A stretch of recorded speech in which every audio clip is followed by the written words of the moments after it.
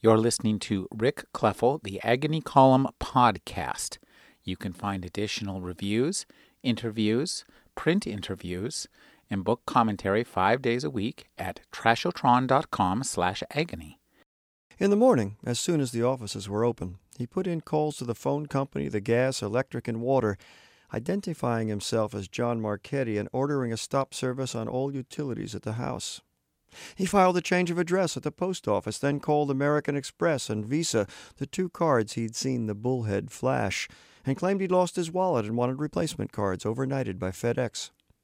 When the new cards arrived at the post office box he'd set up, he began to order things for delivery to 1236 Laurel. A new washer and dryer, an antique slate pool table that weighed over 1,000 pounds, a pair of purebred Dalmatians, a deluxe 14-jet hot tub that could accommodate 6 people comfortably.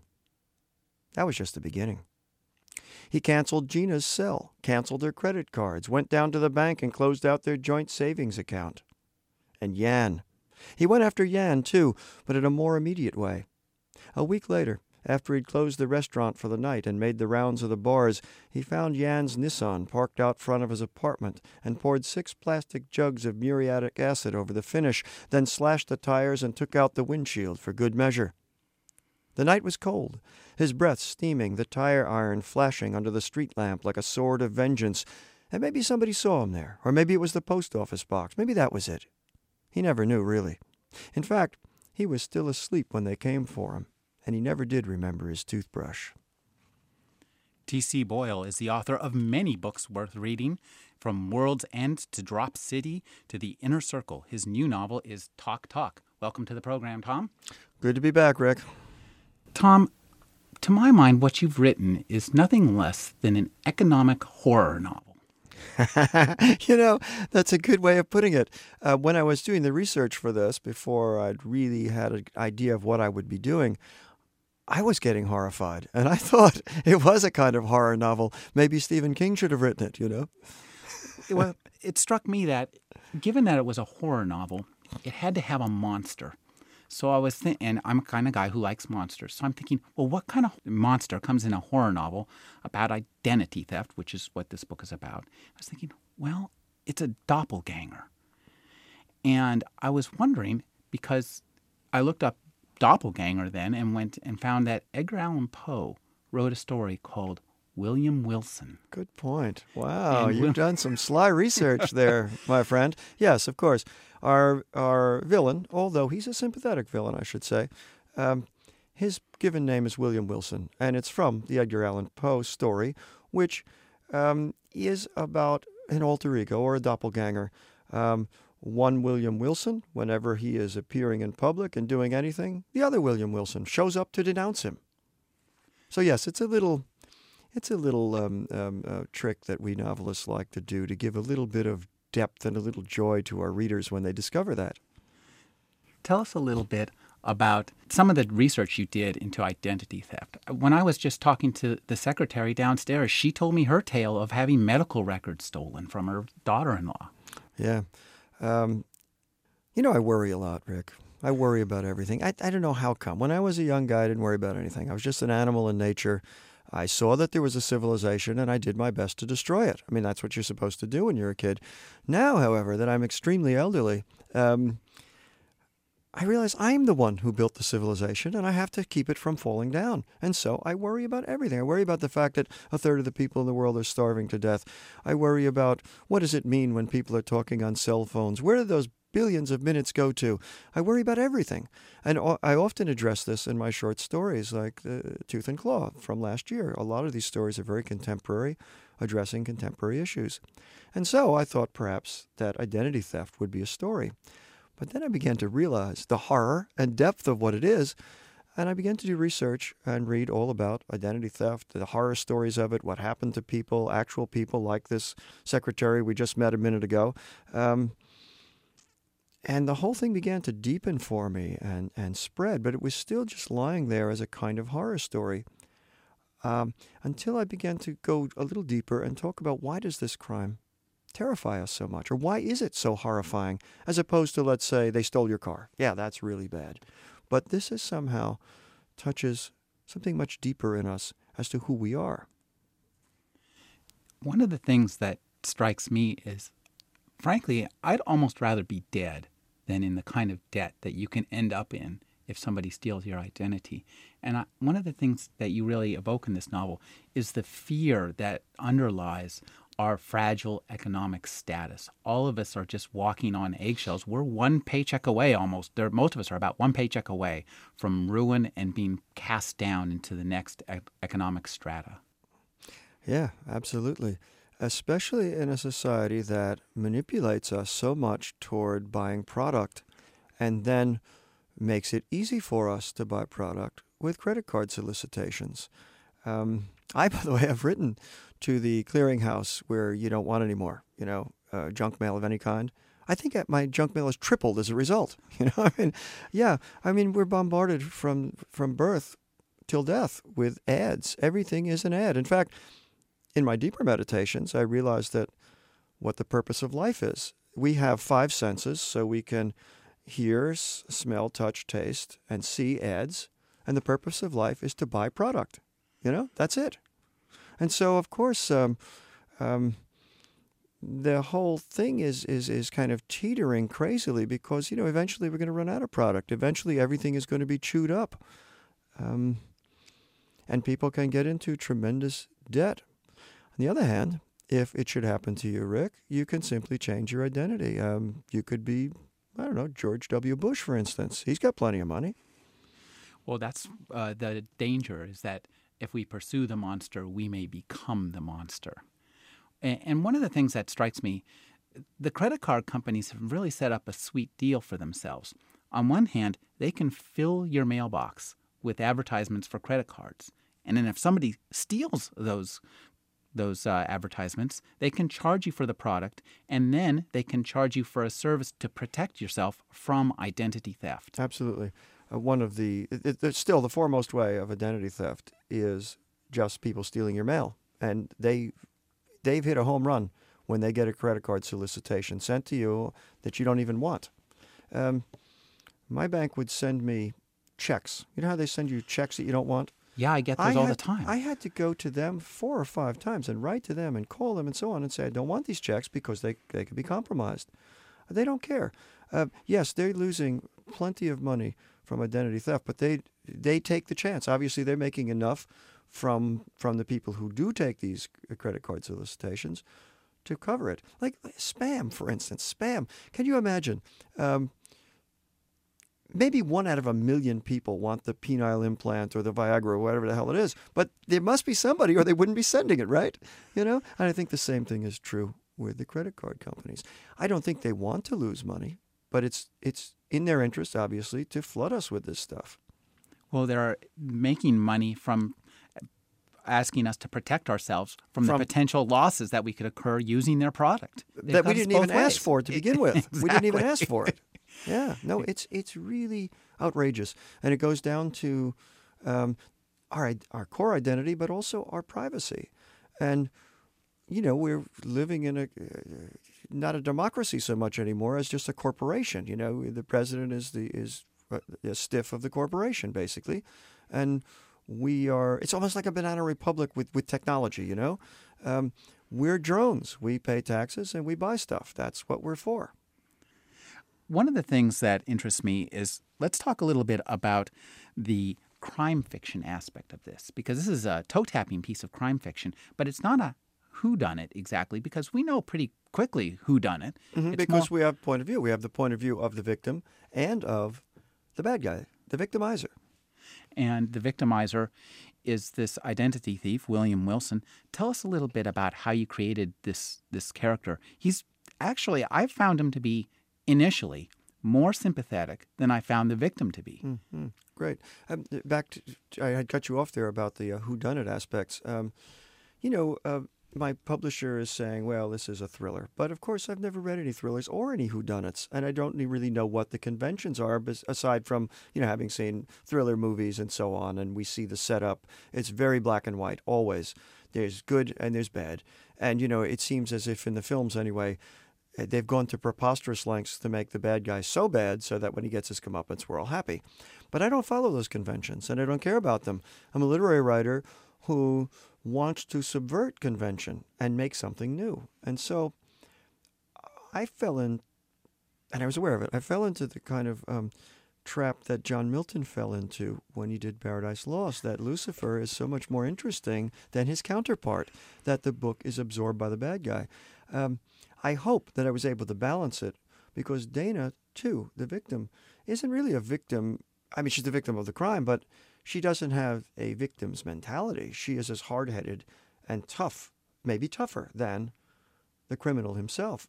And she is far from perfect. She has many flaws, one of which is her insane, well, I won't say insane, her rabid need to protect her own identity and to get vengeance on he who has taken it. Tell us a little bit. Let's talk about the idea, the concept of identity, because it's really undergone a shift in the last, I'd say, maybe 20 years. It used to be our identity was based more on our actions, and people who knew us would know how we behave. And these days, our actions mean almost nothing. Our identity is the sum total of the information about us. Yeah, that's a great observation, Rick. And that's one of the things that I'm trying to grapple with here in this book about identity theft and the deeper implications of who we are. As you say, there was a time when we lived in villages and we knew everybody. We knew their grandfather. We knew what they'd done, whether they were good or bad, whether they were a bum or we could trust them. As you say, now it's just information and actuarial tables, and guesses. And it has to be, because we have a global economy, we have a cashless economy, we're doing transactions over our internet, we're buying things here and there, and we really don't know whom we're dealing with ever. As a crime fiction, you say that you have ignored crime fiction, but one of the things you do that is within the realm of crime fiction is your interest in the howdunit. It's not the whodunit. I mean, that is the compelling here, but it's the howdunit, the nuts and bolts of how your character, William Wilson, puts together these scams, and he goes from one to the next. And so tell us a little bit about, did you talk to any identity thieves yourself? No, I didn't. But of course, I've talked to many people who have been on the opposite end of the stick, like the secretary downstairs. Practically everybody I talked to, from the inception of when I started this till now, has had it happen to them or their dog or their mother or somebody. I mean, it's so pervasive. I make it up. I invent things, but I do a lot of solid research first. And the ways in which the identities are stolen here and the scams are all true scams that have happened. Some of them would be prevented now because banks, for instance, doctors' offices, many people are getting more hip to the threat. For instance, until 3 or 4 years ago, I would get 4 or 5 times a month at USC my students' record sheets with their Social Security numbers on them. A lot of professors would just throw them into the trash. I have been aware of this for many years. I would always shred them and so on. But people are making it a little harder for the thieves than even in the era of this book, which is, 2 years ago when I wrote this book. Well, what's interesting, though, is that as one door closes, another opens. Last week on boingboing.net, somebody put a post about how Sprint cell phone users could call up and give any valid Sprint phone number. And if you gave your Sprint phone number to the voice bot, it would go back and say, "Are you this name?" And all you had to do was reply to the prompts yes. And with somebody's cell phone number, you could evoke a whole lot of really personal information about them. Now, they've closed that loophole. But there are many more. But there are many more, and they open up every day. Again, I do believe, and so do all the guys who are writing about identity theft, we have to go to a retinal scan, I think, for all transactions, even over the internet. And I think that will happen in the near future. Because, yes, while the credit cards companies are serving their own interests in bombarding us with this stuff, they're still losing billions of dollars to theft. So if there were an incontrovertible way of knowing who you are at any distance, coming into our airport, in a transaction of a business over the computer, I think it would eliminate a lot of the theft. So, and you think the retinal scan couldn't, I guess you'd have to go to the eyeball on the shoulder trick from Blade Runner to I believe to it is spoof very that. difficult to subvert. The problem is, if anyone were the victim of identity theft, using only retinal scans, then what do you do next? You would never be yourself anymore. You would never be trusted anywhere. But, again, if we have the technology in the supermarkets to scan a can of peas and know that it's cost 33 cents, it makes absolute sense to just scan each customer. And again, I'm not advocating this. I'm just saying what's going to happen, because there are not only issues of your identity, but issues of privacy. And we're living in a society that is less and less private because we are consumers. We are tools of the trade. The grocery store card that I have, because I save lots of money, they know exactly what I buy and what I might want and how to target me with ads and so on and so on. Of course, I am a kind of an odd consumer in that I don't want anything and I hate anybody to try to sell me something.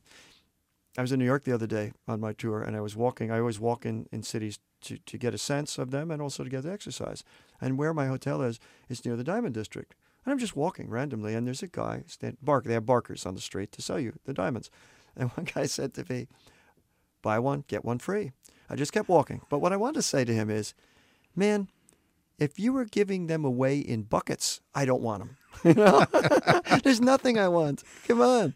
I'm a real hard sell. Because I think more deeply about these things. And furthermore, I'm married to my wife. I don't even call her my wife. She's my chief purchaser. She buys everything all the time. That's how she gets off on life. That's her joy, to buy crap. I'm actually the purchasing agent in our house. So an admission is made. Yes. I did a story a few years ago called Filthy with Things about a couple who are so obsessed with collecting things that they can barely get into their house. They have little trails through the crap in the house, and they have to hire a professional organizer. That was our neighbors. Really? 2 doors down. Their house was so crowded with newspapers and with stuff they'd collected, it actually spontaneously burst into flame a few months ago in their garage. Oh, no. And all the rats probably got killed. Yeah. It was a real tragedy for the rat population. No, well, I feel bad for those people. There's a real sickness there. A better kind of coupling is like what we have. I am very seer and Spartan, and she is the collector. And so we strike a balance. For instance, this is true love and a great relationship. On the Sunday newspaper, she takes all of those coupons and carefully clips them out. And then when she leaves the room, I throw them away. I recycle them. You recycle them. I recycle yes. them. Good. Of making sure, of course, they don't have any personal information on them. Well, not only do I shred the mail, but I then burn it in the fireplace. Do you really burn the mail? You really burn the shredded mail? Yep. Recently, another thing one of the Boing Boing correspondents did was to take one of the things that they'd credit card offer they'd been sent. They ripped it into pieces. Then they taped those pieces back together. Oh, now you're scaring me. and they sent it in, and they got the credit card. We should shut the lights off in the studio. This is a horror story. This is a horror story. Before any of this started and it must be 10, 15 years ago, a similar thing happened. A TV or news reporter went to the bank, and everybody throws away their slips, when they do a transaction, just throws it away. He just picked one up at random. He contacted the person and said, would it be all right if we try to see what will happen with this? Went into the bank with this number and got checks for it, and then wrote out checks, and no one even looked at them. And they got increasingly bold, and they started to write out checks and sign Mickey Mouse on the bottom. So no one noticed, Boy, it's really amazing. Now, your novel features two fantastic characters.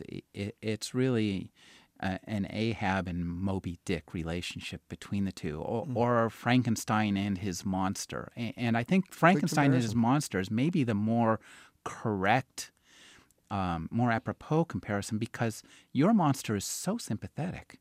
He really, one of the things that struck me is that the most powerful ties in here are the ties of family. And the ties of family that really affect this monster, don't they? Absolutely. You're talking of a monster in a theoretical way, like a Frankenstein monster. Many people would call him a monster in terms of his morals. But since we see his point of view, we become sympathetic with him to a degree. He has a narcissistic personality. like many sociopaths, and all novelists, of course. And he doesn't really see that other people have needs or wants. They are only part of his scheme. I've written about characters like this before, Dr. Kinsey of The Inner Circle and Dr. Kellogg of The Road to Wellville. These are people who are single-minded in what they want, and everyone else serves them. You know? And It's the personality as a black hole. Yeah. As an event horizon that information comes in, it doesn't go out. They don't see anything outside it. I like this. I like this metaphor. Very good, Rick. Yeah. And so he is unsympathetic in that way when we see through him, but we're getting his point of view. And he doesn't really think of himself as a bad guy. He thinks of himself as a manipulator, as a cool guy who can manipulate the system to his benefit. He considers what he's doing a victimless crime. Nobody gets hurt. The insurance companies pay for the losses. Why shouldn't he be a shark in the water and take advantage of what he can get? And he lives a great life. He lives in a nice condo in Mill Valley. He's got a Mercedes in the garage. He wears Armani jackets. He goes out for nice dinners. He cooks for his Russian girlfriend. He's a smooth operator. And he really doesn't stop to think that what he's doing is illegal. He doesn't care. It's his due. It's owed to him.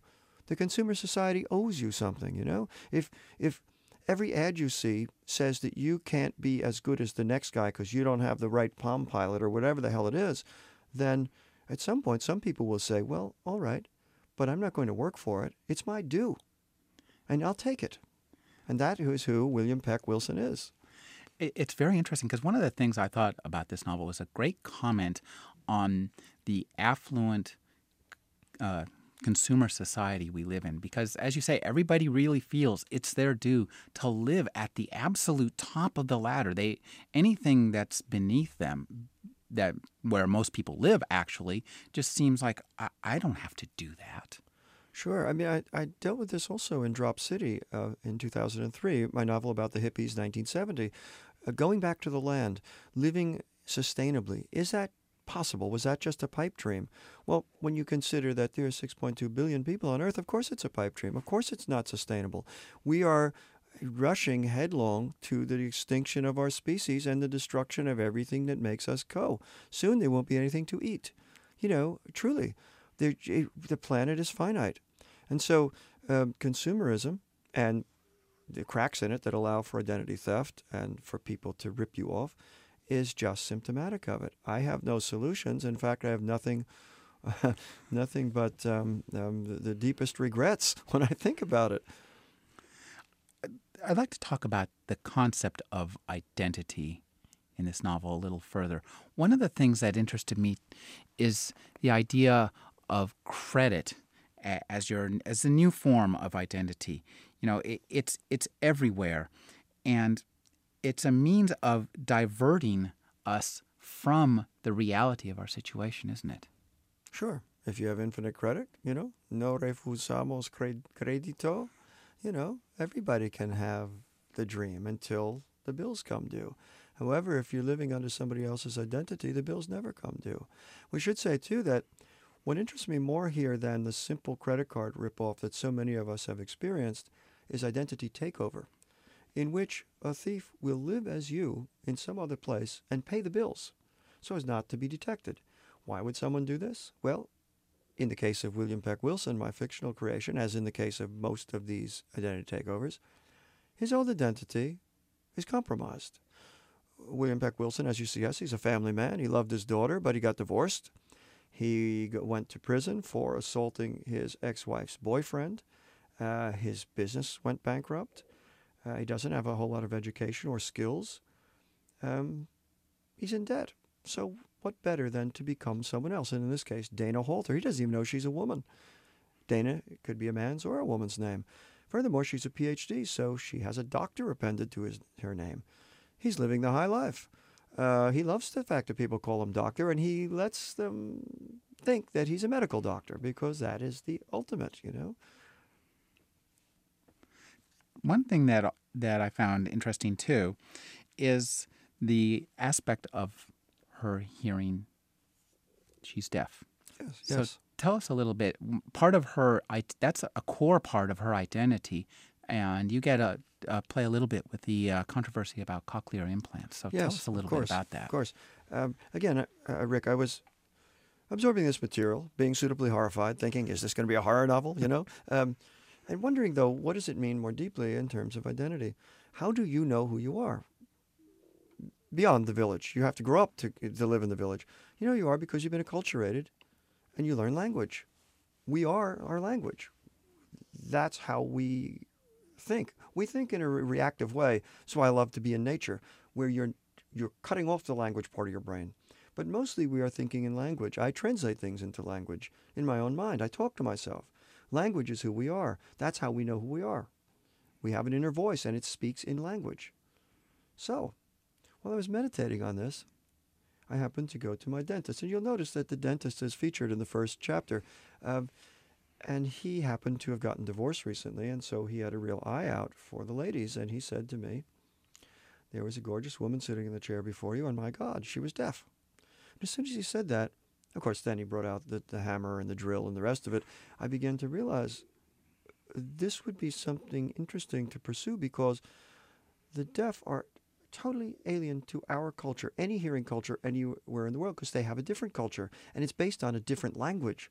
Our language, no matter whether you come from South Africa or you come from Norway, it is based on hearing. It's an auditory language. Their language is a visuospatial language, which the best I can imagine is sort of a kind of language that paints a picture rather than tells a story. So that for us, when we tell a joke, we are waiting for the payoff of the punchline. The deaf, when they tell us a joke, they don't really care about the punchline as much as we do. They care about the beauty of visualizing the story. Who is where? What does it look like? So it's a different kind of identity from a linguistic identity that we have, a different linguistic identity. Once I discovered this, I began to research deaf culture and realized that if my heroine were to be deaf, then she would have a different identity, and also a reason to protect it even more fervently than we would protect ours. And it opened the whole book up to me. That's an interesting observation about language, because the creation of the written language is really one of the things that separates us from the culture before us. It's what some writers have called a singularity, where nothing after is the same, and those before and those after are almost different species. Absolutely. And don't forget, before we had written language, we had a spoken language like the Eddas, the Norse Eddas, or the Mabinogion, or the Cuchulainn tales of Ireland. This is how come poetry was our first literature. Rhyming poetry, because the rhymes were a mnemonic device, so that the skald, for instance, in the Norse mythology, could tell the story in those long winters in the huts of their whole race. So it would be a creation story. It would be a history of who. That's why it's always Harold, the son of Harold, with the twisted back. To identify these people through generations, but through a spoken language with a mnemonic device, which is rhyming.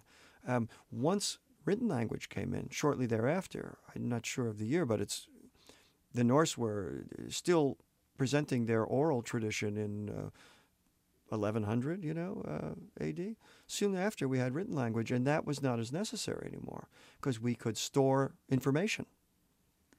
One of the things that's fascinating about the life of the deaf is you talk a little bit about some of the statistics about the interactions between the deaf and the hearing, in that the marriage statistics. Yeah, and you also mentioned cochlear implants. I got a lot of this information from books about the deaf. Harlan Lane is a wonderful writer on this subject. Oliver Sacks' Seeing Voices is very good too.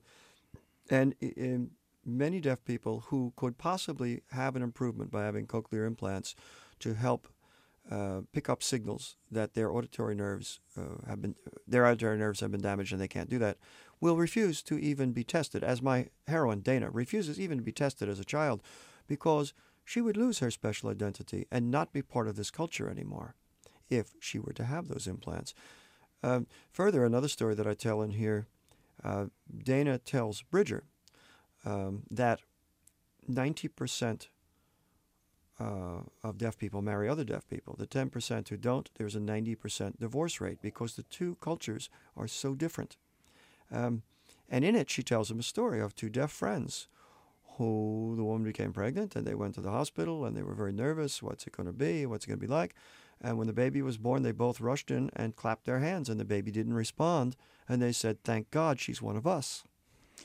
That's really a fascinating story.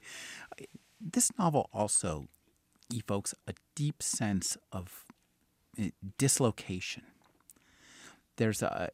People seem alienated from their environment. There's a great scene. The scene at the beginning when your main character is thrown into jail is a pretty good example of this, where she's just cut off from the life that she knew before. And so tell us, actually, one thing I did want to ask is, did you talk to anybody who had to go through that kind of going to jail experience? That's really frightening and very well rendered. Oh, thank you so much, Rick. I should just say, for those who haven't read the book, that it begins with Dana Halter, my heroine. She teaches in a deaf school. She has a PhD.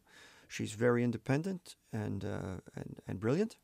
She's on her way to the dentist. Of course, I had to work the dentist in as a tribute to him. And she's a little scattered. She's running late, and she doesn't stop at a four-way stop. There's nobody there. But as sometimes happens, the police have been watching this particular four-way stop, and they pull her over. And they do the standard check of her ID, and they come back with the cop comes back with his gun drawn, and it's Friday, of course. These things always happen on Friday, and she spends the weekend in jail because the other identity, the one of Peck Wilson, has bled into hers, and she is wanted for several crimes and walking out on warrants and so on and so on. And so, yes, there is a tremendous sense of dislocation. She is removed from society altogether, and because of the difficulty of communication, she doesn't even know what she's charged with at first until an interpreter for the deaf tells her. And he believes that she has really done it because there is the rap sheet, right in front of her. You also evoke this kind of sense of dislocation in terms of the road trip. Once your characters embark on a road trip, they've really cut off. We're all used to having our everyday lives. We get up, we say hello, we go to work, we come home, we have dinner. It's a very nice routine.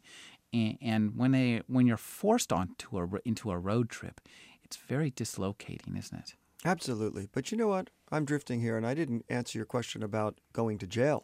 Oh. No, I didn't speak to anyone specifically who had been to jail, but I know about it. And I won't tell you how. And so I was using that and my imagination. Now, as far as the dislocation of the road trip, that's another great observation. I love a routine. I know that I'm having a good life, not necessarily when I'm here talking to brilliant men in a studio, which I enjoy doing, but when I have the time in my life to work, then maybe go out and take a walk, do something physical, to go to the store, buy stuff, make dinner, read a book, etc. That is the kind of life that locates us. But in the exigency here of Dana having her identity stolen and finding out who did it and wanting vengeance, because, of course, the police don't bother with these things. They're considered a victimless crime. She takes her and her boyfriend, Bridger, off on a quest.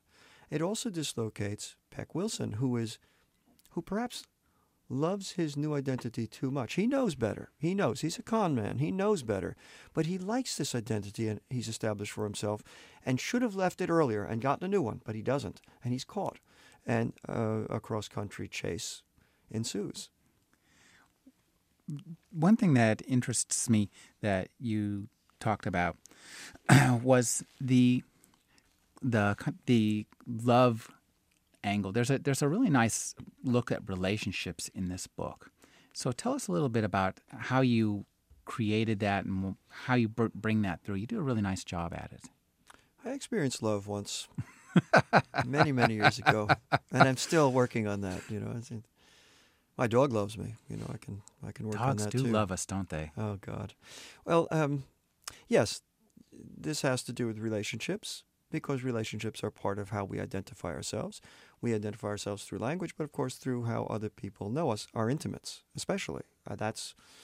It's a tribal thing. It'll go back forever. No one can take this away from us, no matter how much we are just ciphers in an economic situation. especially your kids. Yeah, yeah. That's true. That's true.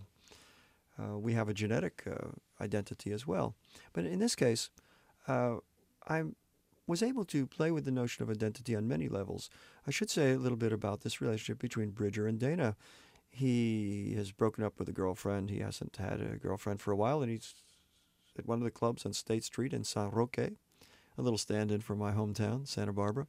And it's a club where you can stand on the street, and there's no glass or window. It's just open, and you can see who's in there in case you want to pay the cover charge. And he sees this woman dancing in an odd way right up against the speaker, almost arrhythmically, as if she's hearing a different music. She's kind of attractive. He's 28, she's 33. And he decides to go in the club, and he begins to dance with her and to communicate with her. But of course, in a club, everybody's deaf, and he doesn't realize that she's deaf. And subsequently, they have a relationship, and she tells him the grim statistics, et cetera, et cetera. But the test of the relationship is, will he possibly lose his job? He has to leave his job in order to go on this quest with her, and he does it for her. And their relationship is played out against this pursuit. What will he give up for her? What will she give up for him? And how will it turn out, finally? On the other hand, we have Peck Wilson, who loves Natalia, his Russian girlfriend, who has a daughter who is, again, if you're talking of doppelgangers, he loved his own daughter, whom he will never be able to see again because he's left New York and gone to California, and he would be pursued by the police if he were to be found. And so he loves her too, and there's another relationship going on there as well.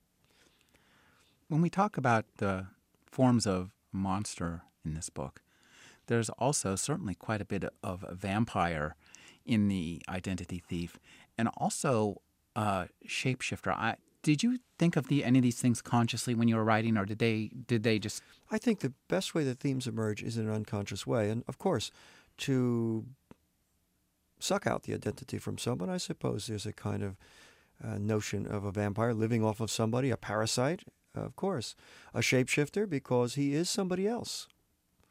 And he shifts his identities. He's a doppelganger. When we meet him, he's a doppelganger for Dana, but he then starts taking on other identities. Oh, of course. And back to the relationship thing. Natalia loves him for who he is. He's handsome. He's dynamic. He knows things. He's a doctor. He wears beautiful clothing. He cooks her beautiful meals. But when she discovers that that's not his true identity, she's pretty disappointed. And it begs the question as to whether you're loved for yourself or for other factors as well that are extraneous to who you are in your heart. And furthermore, since Peck confuses his identity so much, I think eventually he doesn't really know who he is on any core level and loses all sense of identity finally. One of the things that he does get bits of his identity, and this is an interesting notion that you bring up, from his experience in jail. That's where it really comes from, isn't it? Yes, and again, I love to play these little literary tricks with my fans. The hardcore fans will know that his cellmate, Jeffrey Sandman, who is an extremely savvy, bright eco-freak, but also, unfortunately, a criminal, was also the cellmate in a different year, in a different situation, of Tyrone Tearwater, the hero of A Friend of the Earth, who in the 80s was an eco-terrorist and was jailed in the year 2000 with Jeffrey Sandman. So he's bounced around a little bit, and he educates Tearwater about the environment, and he also educates, in this book, William Peck Wilson, with regard to how you do it, how you go about compromising people's identities. And, by the way, when Peck is released from jail, with his gate fee that they give you when you leave, he goes, takes a cab, goes directly to a part of town where there are doctors' offices, goes through the trash bins until he has found what he needs, which is information, and then goes to a person he knows who will create a driver's license for him. And he gets this and is off on his adventures. It's just that simple. And by the way, speaking of the great security we have in our country at our borders now, I have a friend who works in a bar that I frequent. He's a guy in his 50s. He's a very cool-looking guy. He's got long hair, and he's just a mellow, sweet guy. And he's got a kind of British or Canadian accent. And he told me this. He told me that he'd had some problems in this country in the past, and he doesn't have a green card. And so he hadn't left the country in 30 years, being afraid of being caught at the border. But he had to go to Canada. Cost him $25 to get a driver's license in somebody else's name. They didn't even look at it twice. And when he came back, by the way, I said, "But you're not going to start strapping bombs to yourself, are you?" And he said, no. Well, that's reassuring. Yeah, it's pretty easy to manipulate these things. Again, that's why we're going to go to biometrics eventually. It interests me as well that you mentioned the movies in here. People perceive themselves sometimes as being characters in movies and also characters in novels. Dana thinks of herself as being in a novel at one point. There's a really great point. And you create some great prose effects where the reader's reaction to what the characters are saying mirrors the character's reaction, and it's really enjoyable. Well, thank you. I should say, again, for those who haven't read the book, that Dana is writing a novel of her own, and it's called Wild Child. And you see her writing it, and you understand what it is about, and it gives another level to the idea of language and identity and communication. It's about the wild child of Aveyron, and we have the movie connection because Truffaut had made a movie called L'Enfant Sauvage in 1970 or so about this very subject. And in short, it's a story in which, a true story, in which a feral child was found in Napoleonic France around 1798 or so. He was guessed to be 11 or 12. He had a slash on his throat. He'd been abandoned, obviously, for dead in the woods by his parents or someone who could no longer support him. But he lived as a feral child. And Dana is writing this novel. The amazing thing about it is that he was never able to acquire language because he'd passed that window of opportunity in which you can acquire language. In the original of this novel, there was an appendix. And the appendix was the full text of Wild Child at 66 pages, Dana's book. My editor convinced me to remove it because he felt that people would not be interested because it's so different in style. I felt they would. So I published it in McSweeney's. It's in this current McSweeney's. And on this tour in bookstores, people are waving these McSweeney. I think McSweeney's is probably selling out because people want to read Dana's novel as well.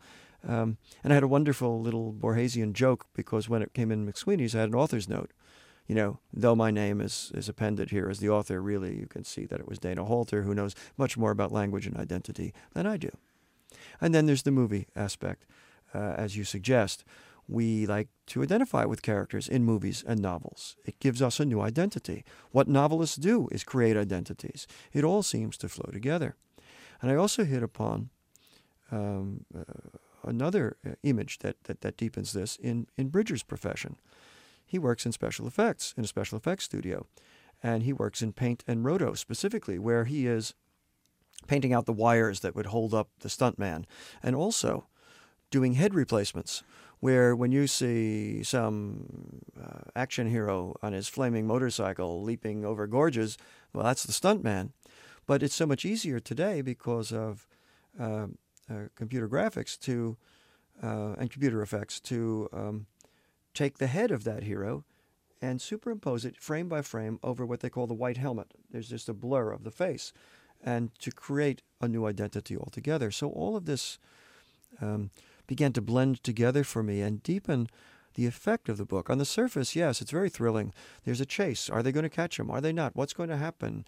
But under the surface, I think it allows readers to think about their own identities and what it means to us to be recognized and who we are. I mean, there's 6.2 billion people on the earth.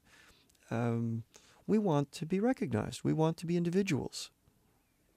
Who are all those people?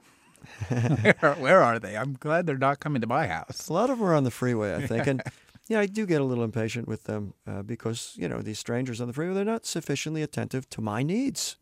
Absolutely. They're always in front of us. They can redeem themselves by buying my book. Okay. Now, this book has been optioned for the movies. Indeed, yes. As And- many of my books have, but this one is the only time I've had one option before the book came out. Really? And I noticed that somewhere in this book, a name of one of my favorite directors comes up, David Fincher. So has he been attached yet? I can see it'd be a... No, this was a deal with Universal Pictures with the director attached, and the director is Gary Fleder. Okay. And he's done some great stuff in the past with big-name actors. I think the key to making this into a movie, and by the way, I have nothing to do with movies. I'm just talking the way that anybody would talk about actors and movies. I will never write a movie. I will not participate. That's nothing I will ever do because I have a whole other life. Nonetheless, I think the actress who will play the main role of Dana, I think, will be the key to this because she has to be a great sort of method actress who would want to play a deaf person in a new way. You know, always, and Dana mentions this in the book, always in our past representations in films with deaf actresses, they're really hearing actresses who can read everybody's lips, and they're kind of sweet and fair victims, and people have to take care of them. This is not the case here. This is more the reality. The deaf are just as potent as we are, and they can do what they want, and so can she. She's not limited in any way. Lip readers can only read 30% of what's going on. It's context in our world, and our world is difficult for them. And I think this would be a great role for a young actress. I mean, Dana's 33. So I think that would be the key, and I think if he's able... they're writing the script now. If he's able to get someone to anchor that, the rest will unfold. And of course, Peck's role. You would die for Peck's role if you're a young actor. Oh, yeah, You know, he's absolutely. tough, he's cool, he's good-looking. He has a beautiful Russian girlfriend who, unfortunately, is a little too expensive. But nonetheless, I think it would make a good one. The ending, though, and we won't give it away, but the ending isn't what you'd expect. It's certainly not the ending of a thriller, and the big grade thriller in which everybody has a punch-out. I mean, I would never give you that. I have to do something to surprise you, and I think you will be surprised. And I hope that the scriptwriter and director will respect that, to give us something different. You know, how many thrillers do we have to see already before we get sick of them? If they're so formulaic, this is not. This is something very different. This is indeed very different. And I think, as you say, one of the keys is Dana. And she's... I'd like to explore this character a little bit. She's not very nice. I mean, she's That's not very correct. considerate. She's That's kind of correct. inconsiderate. And I thought you did a really good job of creating a tension, a pull and a push between Dana and Peck. When one's likable, the other one's unlikable. Did you balance that as a writer, or did that just flowed from your pen? Everything just flows. And if I'm working well, then it comes together in these ways. You can't impose this kind of thing on a text like the symbology of what's going on here, the depth of it. It just has to happen. I think it's hard for people who don't write to understand this, that there is a flow. There is a way of the unconscious mind creating these things. But of course, consciously, you control it. And consciously, I do not want to create a heroine who is a pure victim and needs to be rescued and is the sweetest woman in the world, and a villain who is purely evil and needs his comeuppance. The world isn't like that. I, of course, am a saint, but most people are a mixture of the two. And temptations, who knows what we could do when temptations arise? I pursue this a lot in my work. The Tortilla Curtain, for instance. Delaney Mossbacher, the hero of that book, he's a liberal. He's a nice guy. We like him. He's an ecologist. In a moment of crisis, he behaves reprehensibly. I might too. I hope I wouldn't. I hope I would be more heroic and more moral, but you don't know. And I think everybody is like that. We are self-serving to a degree. Everybody is not purely likable. And I think it makes for a much better read if the characters have different poles within themselves. I'm also interested in this notion of victimless crime. When you talk about this in the book, it's one of the most frightening aspects is the complete indifference of law enforcement to the victims of this crime. And as a crime thriller, what makes this very interesting is that it's as much about the victim as it is about the perpetrator and the catch for the perpetrator, trying to catch the perpetrator. So tell us a little bit about how law enforcement treats the people who have had their identities stolen? Well, law enforcement is getting more hip to it, and again, because it's costing so much in society, and people are beginning to realize that this is far from a victimless crime because of the morass of debt and problems which the victim has to deal with. Okay, I was going to tell you a personal story, but it will only invite abuse Go from ahead. the listeners. Nope, I'm not going to tell you. It is true, however, that as the victim's rights woman tells Dana and Bridger, the police have more serious things to deal with. Child molesters, murderers, rapists, and this is a low priority. It pretty much has been left for the victim to sort it out. Now, things are changing because it's so pervasive a crime and so devastating to you psychologically as well as financially and as well as in terms of just the hassle. My life is so complicated. I don't want hassles. I want that life you were describing earlier where you have a routine. It's enough just to stay alive without extra hassles burdening you or parasites trying to drain your blood. How did you prepare for this book? Did you do the research first? Of course. Any novel I do, I research first. I take mountains of notes. I wander around thinking about things. I'm always ill at ease, though, because I don't feel good unless I'm actually creating something. In the process of doing that, as everyone listening has had the experience of doing a similar thing, in many different walks, but specifically in writing, everyone's written papers, term papers, and whatnot. It's the same thing.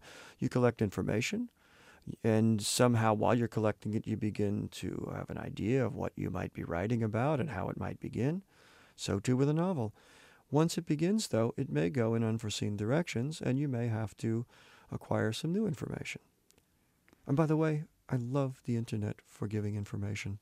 It was what hooked me first on it, and it was probably sometime in the mid-'90s. I was writing a short story about the most boring man in the world.